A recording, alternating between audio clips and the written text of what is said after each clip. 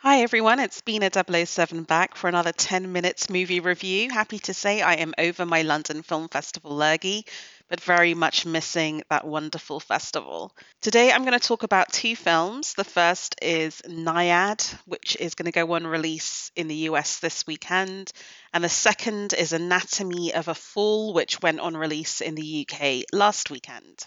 So first, NYAD. NYAD is a film that completely took me by surprise at the London Film Festival. It made me laugh. I fell in love with Jodie Foster's character. It made my heart pace. It made me cry at the end, but positive, happy tears. It's a conventional sports underdog biopic, but it's just done so well and with so much heart that it's hard not to be swept up in it. The movie stars Annette Bening as Diana NYAD, who was a real life champion marathon swimmer.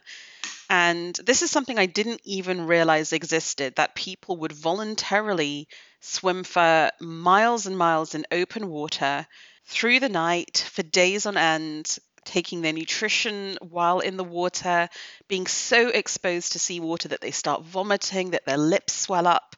It just strikes me as utterly nuts. And NYAD had done many successful marathon swims, but her dream was to swim 100 miles non-stop, so more than 2 days in the water, from Cuba to Florida. And the problem with this is not only the distance, but the fact that you're swimming through water that is full of stuff that wants to kill you. There are sharks, there are varieties of jellyfish who, with a single sting, will venomously kill you instantly. So when she tried it in her early 30s, she was swimming in a shark cage to protect her from the sharks. She failed and she kind of gave up on the dream and became a very successful sportscaster. But something about turning 60 and seemingly, I think more in her own head than anyone else's, being written off as an oldie makes her want to take on this challenge again. And she hasn't swum for decades. But there have been advances in technology. So she assembles this kind of crack team of crazies. They're all amateurs, they're not being paid. They're doing it for the love of the challenge and the adventure. So she has an amazing navigator who's played by Rhys Ifans, who's tremendous in this role because you've got to go through the Gulf Stream, right? It's not even a straightforward navigational swim. She gets these young lads who've invented this kind of sonar thing to protect her from the sharks. She gets this amazing biologist who's going to try and protect her from the jellyfish and creates this insane kind of full body mask that she has to swim with to stop the stings killing her. And most importantly, she has her best friend. And that best friend is a lady called Bonnie, played by Jodie Foster, in probably the best role Jodie Foster's done in a while, if only because she seems like she's just having so much fun and she's so free with it.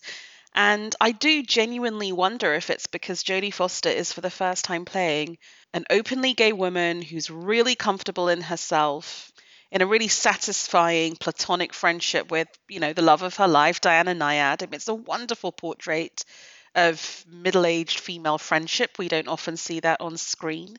And there's just something really beautiful about seeing Jodie Foster in this role. So we've got Diana, who is often obnoxious, talks too much, very self-involved, but incredibly driven trying to do this marathon swim. We've got Bonnie, who is there to basically keep her grounded, to speak truth to power. She's got a lot of swagger, charisma. It's just a great part for Foster. And the movie is us just following these two women on their quest with their band of crazies as they try and achieve what nobody thinks they can do. I mean, it was slim probability when Diana NYAD was 30, let alone when she's 60. I really like the direction of this film, and it's fascinating that it's been directed by Elizabeth Chai Vasahely and Jimmy Chin, who are documentary directors by background. And they directed a movie called Free Solo, which won an Oscar. I would highly recommend you watch that. Really fascinating sports movie. And they really construct the movie to show you the specifics of the challenges that NYAD is facing. So we never lose the drama, but we're very aware of the technical challenge, which I really appreciated. I also really like the way they use flashbacks and audio from the real younger Diana. So we have a very strong sense of her personality and presence. And it's a beautiful weaving together of the real and the artificial that I really appreciated. I think the resulting film is not just entertaining and involving and moving, but it's also important. Just to see older women succeed on film and female friendship and excellence celebrated, it's not that common. NYAD is rated PG and has a running time of 121 minutes.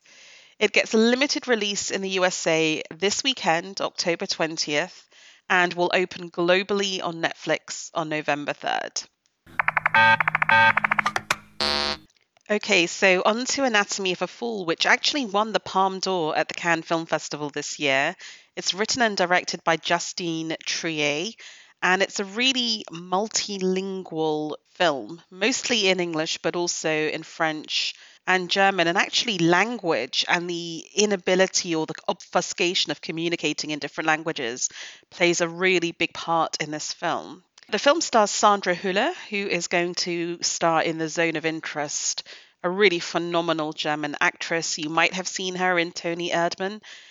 She plays a very successful author and novelist, and she lives in the mountainous area of France in a chalet with her husband, who is German, who also wants to be an author but has not had the same level of success that she has, and their young son, who suffers from a visibility impairment from an earlier accident. So it's just the three of them in this house, plus anyone who comes to visit. And one day, the husband falls from his attic office and is found dead on the floor outside in the snow. And the mother, played by Sandra Hüller, also called Sandra, the character, is accused of murdering him. It becomes apparent as we get into the courtroom drama that they did not have a good marriage, that she was a very powerful woman, that she was financially successful, and that he felt very emasculated by this. There was a tussle going on where he was asking for more time to write and for her to take on more of the childcare. But she kind of said, like, don't use our son as an excuse, just get on with it and write. And there's also a tussle over whether she took one of his better ideas and then made a novel out of it because he wasn't doing so. So there's obviously a lot of really bitter, toxic, competitive rivalry there, and a lot of stuff that overturns gender norms, because it also emerges that Sandra is bisexual and had cheated on him with a woman. So here's a guy who clearly feels very undermined at every level of his being. As we get into the courtroom drama, I find it really fascinating because this woman has to defend herself in French, which is not her first language. Even when she gives interviews to try and give her side of the story, her words, which are said in English, are translated, so she never has like complete control over how she communicates. And even in their marriage, because he was French and she was German, they used to communicate in English. So there's a lot of really interesting, nuanced stuff about language and language barriers and communication. And also a lot of interesting thematic stuff about what you see and what you interpret. And this is very centered on two things. First of all, it emerges that the husband has been taping some of their conversations as part of his therapy. So that brings up issues of consent. But also, in any adult human relationship, how far are the amplified peaks and troughs of a relationship really demonstrative of what that relationship was? If we are taped in a relationship on our worst day and our worst moment, how far would that integrate to a courtroom, our intent towards our spouse?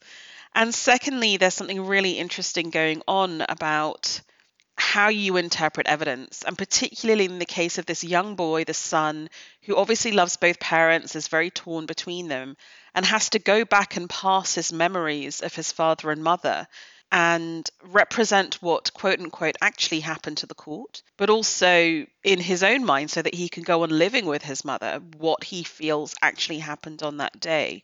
So superficially, this is quite a simplistic format of a film because it's a straightforward, almost Agatha Christie whodunit and courtroom drama. But under the surface, I think it's doing really interesting stuff in talking about relationships and communications and memory and interpretation, which is why it doesn't really surprise me that it won the Palme d'Or.